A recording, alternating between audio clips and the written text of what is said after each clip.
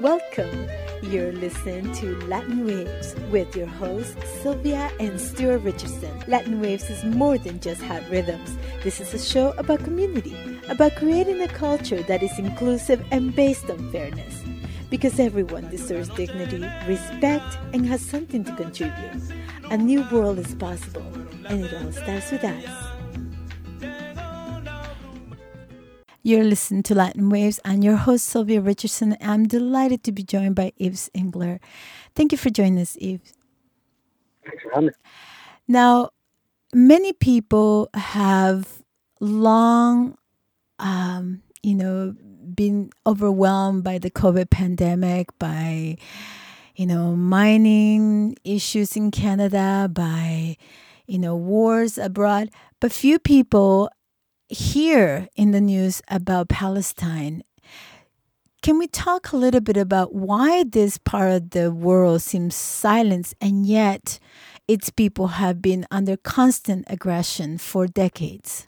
The simple answer is that Canada and the U.S. are complicit, have enabled Israeli Zionist dispossession of Palestinians for more than a century.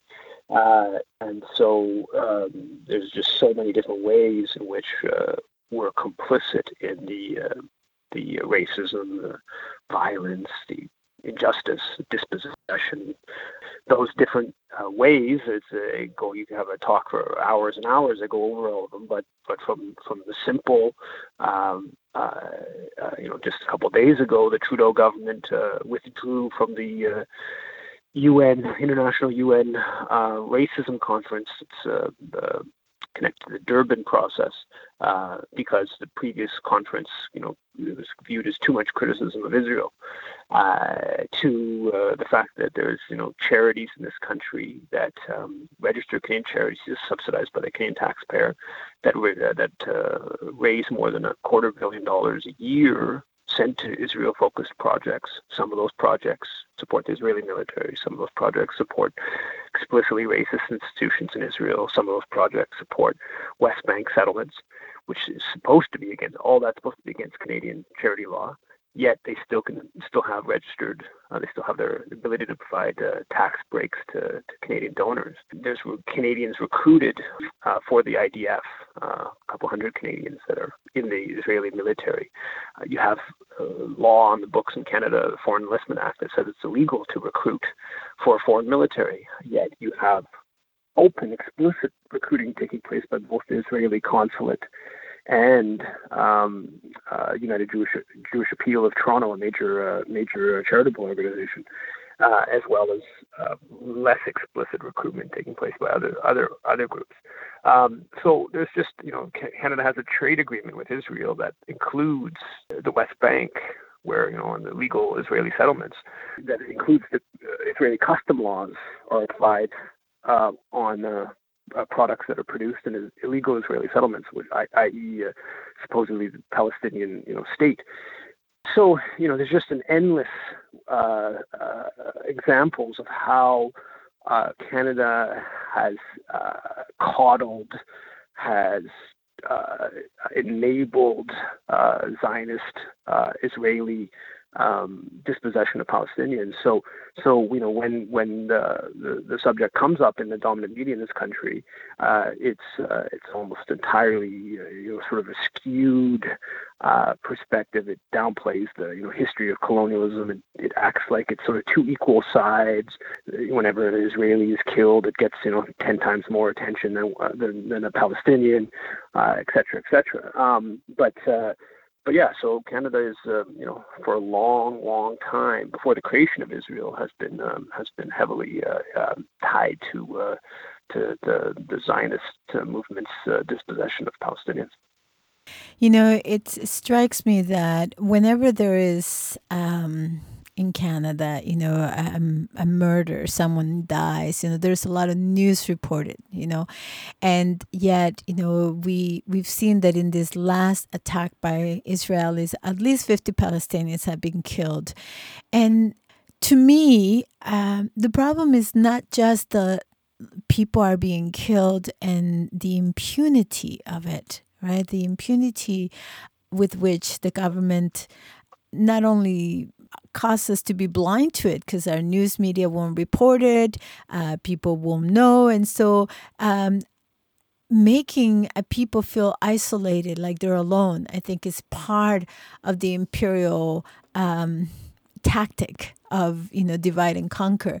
And so for those who have been hiding under a rock and don't know the history of Palestine and how Israeli government has been implanted there and taken Palestinian lands, can you give us a brief history lesson where people can self-locate, and understand the level of displacement that has taken place against Palestinians? Yeah, I mean, basically, what Israel is a very it's a 20th century European colonial project. I'm kind of similar in some ways to the earlier European colonial projects that took place in Canada and the U.S., where Europeans came and displaced indigenous people, and they displaced them through all kinds of different means, but always with the violence as being either direct or hovering quite closely in the background.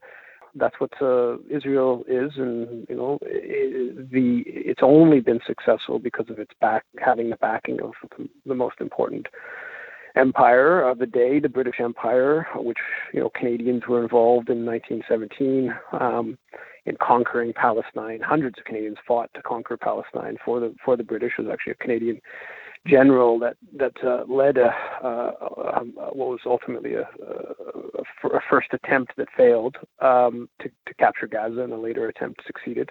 And then after World War II, I mean, the Zionist movement initially didn't have majority support among the Jewish community within Europe. Presented as just a sort of defense of European anti-Semitism, and that's an important part of it. But it comes out of late 1800s nationalism and imperialism that's flowing through Europe at that period. So the reality is there's a long history, predating history of anti-Jewish policies in Europe.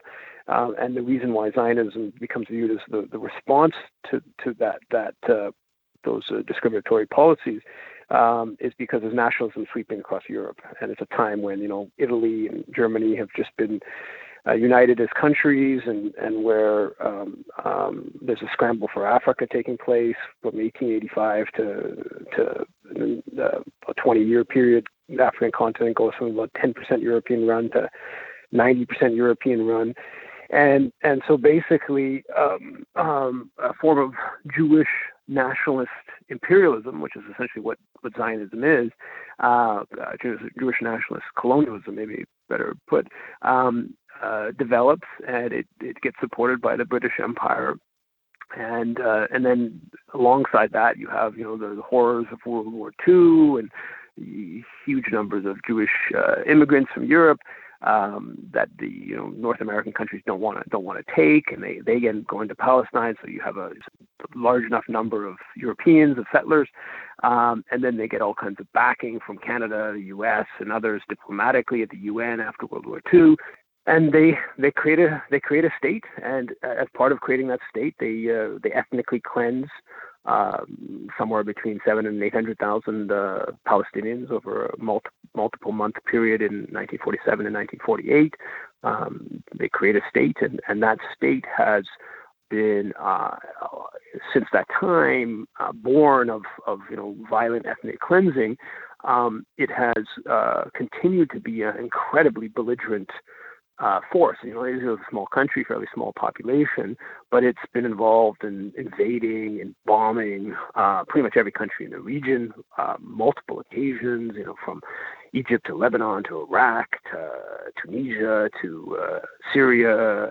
And the worst victims have always been the Palestinians, who were driven from their homes in 47, 48. Some small percentage were able to stay within what became known as Israel proper. And then in 1967, Israel conquered even more of historic Palestine, the remaining 22% of historic Palestine, and drove hundreds of thousands more Palestinians from their home. And since that time, they've been, occupying Palestinian lands. Gaza is a little bit more complicated because it's sort of not under a formal occupation, but it effectively is under. Israel has control over its airspace, over its coasts. It's basically kind of people locked in there, primarily because of Israel, secondarily because of Egypt. And so there's been this incredible, flagrant injustice for the Palestinians. And, that comes right up until today where, Israel's stealing more Palestinian homes in East Jerusalem, which is supposed to be part of the Palestinian state that Canada claims it supports. Other countries claim they support, stealing more Palestinian homes. Israel's dominating the Al-Aqsa Mosque, the third most holy mosque in Islam, and violently displacing people who are praying in the mosque in recent days, and then it leads to an escalation with Hamas in Gaza, which most people in Gaza were driven from their homes. I think about 60% plus of the people who live in Gaza were people who were driven from their homes in 47, 48 within Israel and put into this very small strip of land. And so, the injustices of Zionism and the Israeli government are just so stark. And now we have a situation where things have escalated into a conflict, a military conflict between some of the forces within Gaza and the Israeli military. And of course, Israel has already killed 65 Palestinians, including 15 children in Gaza. And all indications look like it's going to get, it's going to further escalate. But what's important, I think, most of all for people who are in Canada to keep in mind is the extent to which Canada has contributed to the dispossession of Palestinians historically and right up until today, where you just have so many different ways in which the Canadian government, from simple statements, right? If you just listen to what Justin Trudeau says about what's going on, it's completely divorced from reality. It acts like there's more Israelis that are killed. In fact, there's way more Palestinians killed. It acts like there's some equivalence between the oppressive colonial state and the impoverished colonized. It acts, just completely divorced from reality. And frankly, it's even there are statements that are even politicians in like other European countries are way more sort of reasonable. Canada's right at the extreme edge with the U.S. and maybe Australia, and a very, very small number of others in these just diplomatic backing that's kind of unique. And then if you're just going through all kinds of other forums, from weapon sales to Israel to subsidies, that the research subsidies that Canada-Israel research accords, to other things I mentioned earlier, from illegal recruitment of Canadians to fight in IDF, to all these charities, hundreds and hundreds of millions of dollars of charities. I estimated since 1967, when Canada brought in its current form of tax subsidies for donations to charitable organizations, about $5 billion in Canadian money has been channeled to Israel. And so that would put about a third of that would be subsidized by the Canadian taxpayer. So something like $1.5 billion of Canadian taxpayer money that's been funneled to Israel. Now, Israel has a GDP equivalent to Canada's, right? So it's GDP. So there's no other country in the world where there's we're supporting universities and the symphony and the Red Cross and all the different institutions within Israel. They have a Canadian Friends of group that fundraises for those institutions. But how much money are we funneling to Japan or Sweden? None. There's basically no charities that are raising money for projects in Sweden. How many groups in Israel are being subsidized by the Israeli government to support Canadian universities or Canadian symphony or the Canadian museums, or on and on and on? The Israel coddling or exemption of Canadian law even is quite a unique phenomenon, where there's just so many ways in which the Canadian government, Canadian political private life institutions, say, enable this colonial project. Many people would argue that the UN, it's this body, right, that represents our so-called democratic processes.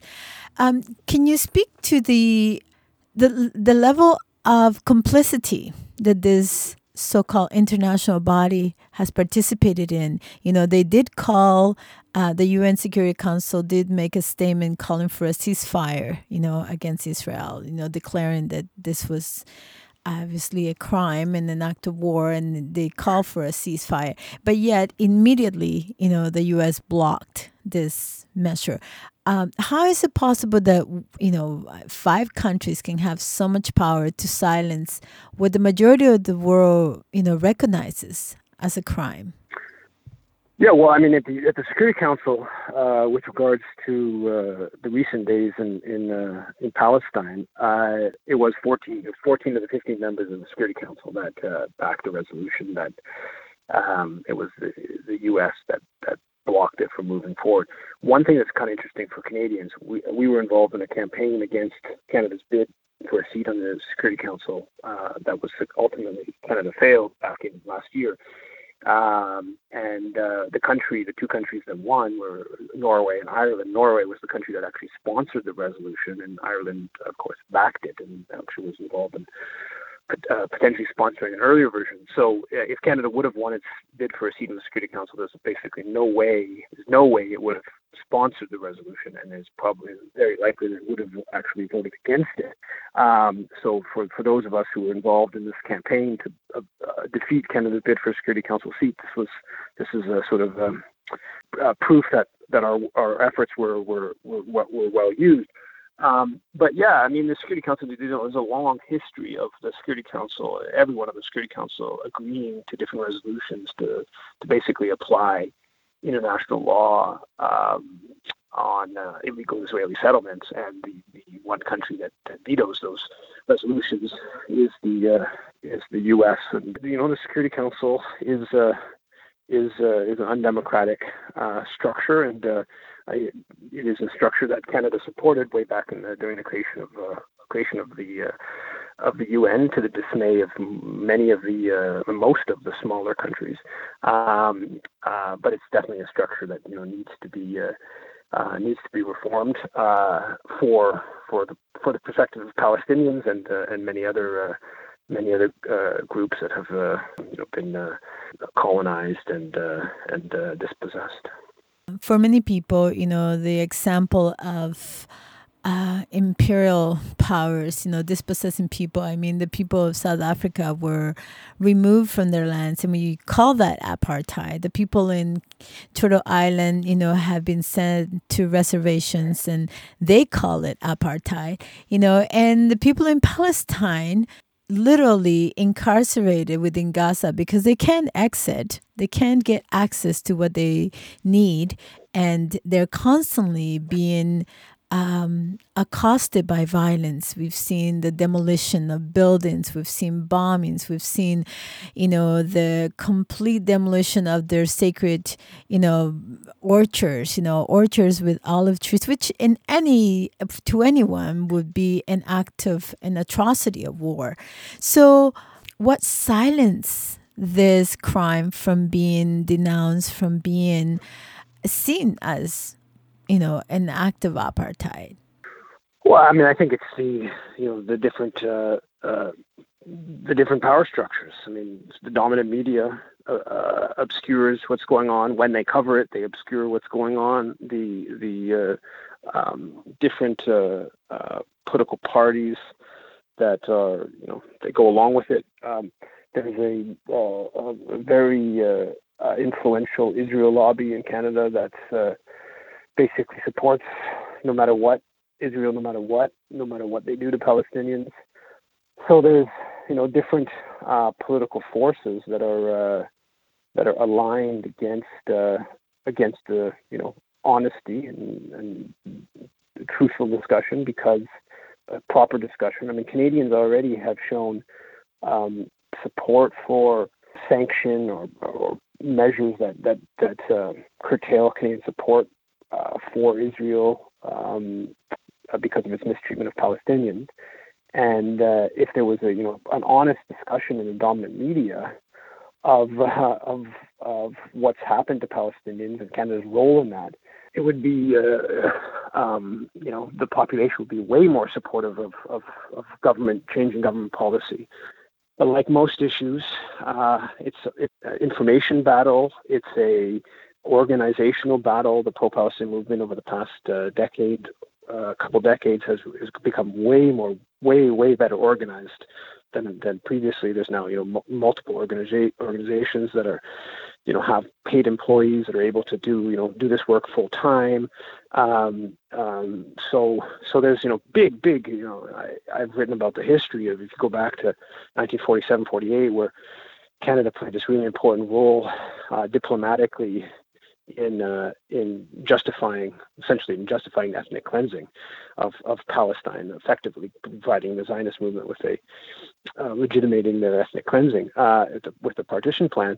At that point, there was almost no criticism of Canadian policy. Well, today, I was at a demonstration on Monday. It was like 300-400 people in a last minute, 24-hour organized demonstration against what's going on right now.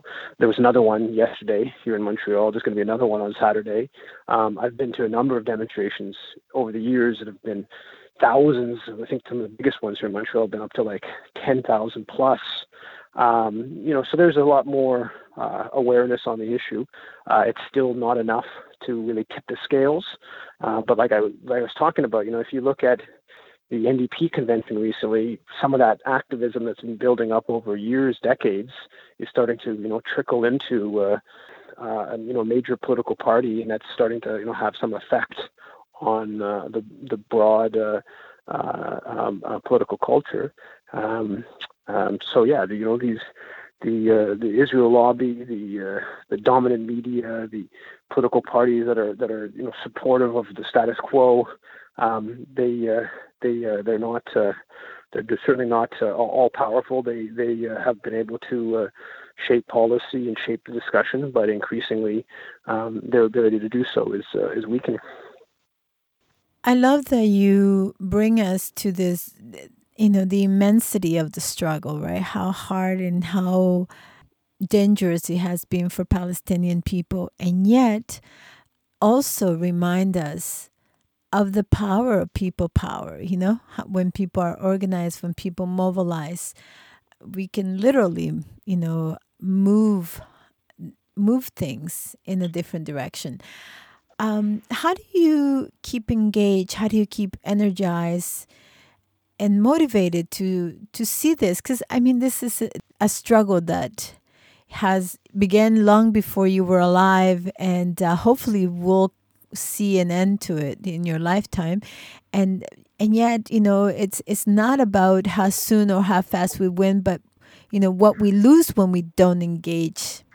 In justice, right? In the vision, in the dream of having a world where people are not oppressed and we're silenced. Where we're not witness who just watch in silence.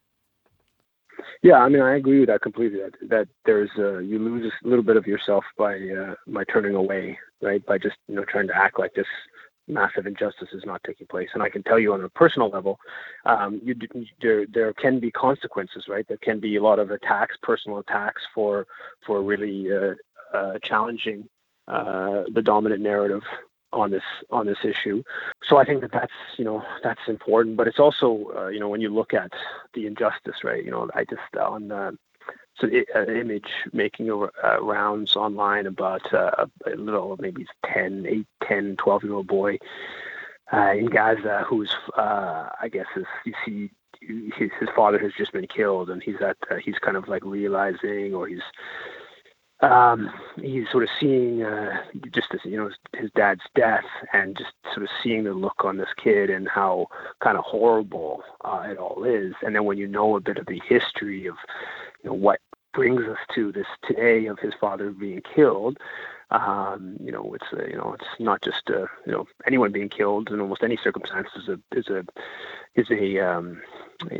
heart-wrenching thing. But when you see that this is actually just the outgrowth of a century-long dispossession process that continues right up until today, to the point where this 10-year-old is going to have to deal the rest of his life with his father being killed. It's pretty hard to turn away. I think a mix of knowing about the issue and sort of knowing the history, but also sort of seeing some of the real toll. It's not just some abstraction. In one sense, in my life, it is a bit of an abstraction. But when you see the young kid whose father's just been killed, and then on the other side is the fact that you see that there is a lot of activism going on in this issue. There has been, and I've seen it lived through 20 years of growing consciousness on the issue and growing organizational power of pro-Palestinian movement, and there's a lot of factors in wanting to engage and campaign on this issue. Thank you so much for all your work, for all the ways that you keep our memories awake and willing to remember, and engage in the process of remembering, because violence is what's forcing us to forget. The violence of hunger, the violence of unemployment, the violence of being singled out, and but to me, the community is immunity. The only way we are strong is in communing with others, in community with those, and it matters what we do. It matters what we fail to do. And so for me, I think nobody gets to live forever, but it matters how we live. So I appreciate you for all the work and all the ways that you have dedicated your efforts to awakening our memory. So thank you. How can people access your book? How can people join They're available at many of the different bookstores and libraries. My website is yvesengler.com, yvesengler.com. And if people are interested in Canadian foreign policy issues more broadly, people can check out foreignpolicy.ca, which is the website of the Canadian Foreign Policy Institute. So foreignpolicy.ca. Thank you again for being with us. Thank you, Celia. Take care. We've come to the end of our show, Latin Waves. Latin Waves is an internationally syndicated weekly program made available through campus and community stations and available out to the world at www.latinwavesmedia.com. Visit Latin Waves Media to hear previous shows, to access resources, or support our efforts towards social change via community project engagement. Thank you and bye for now.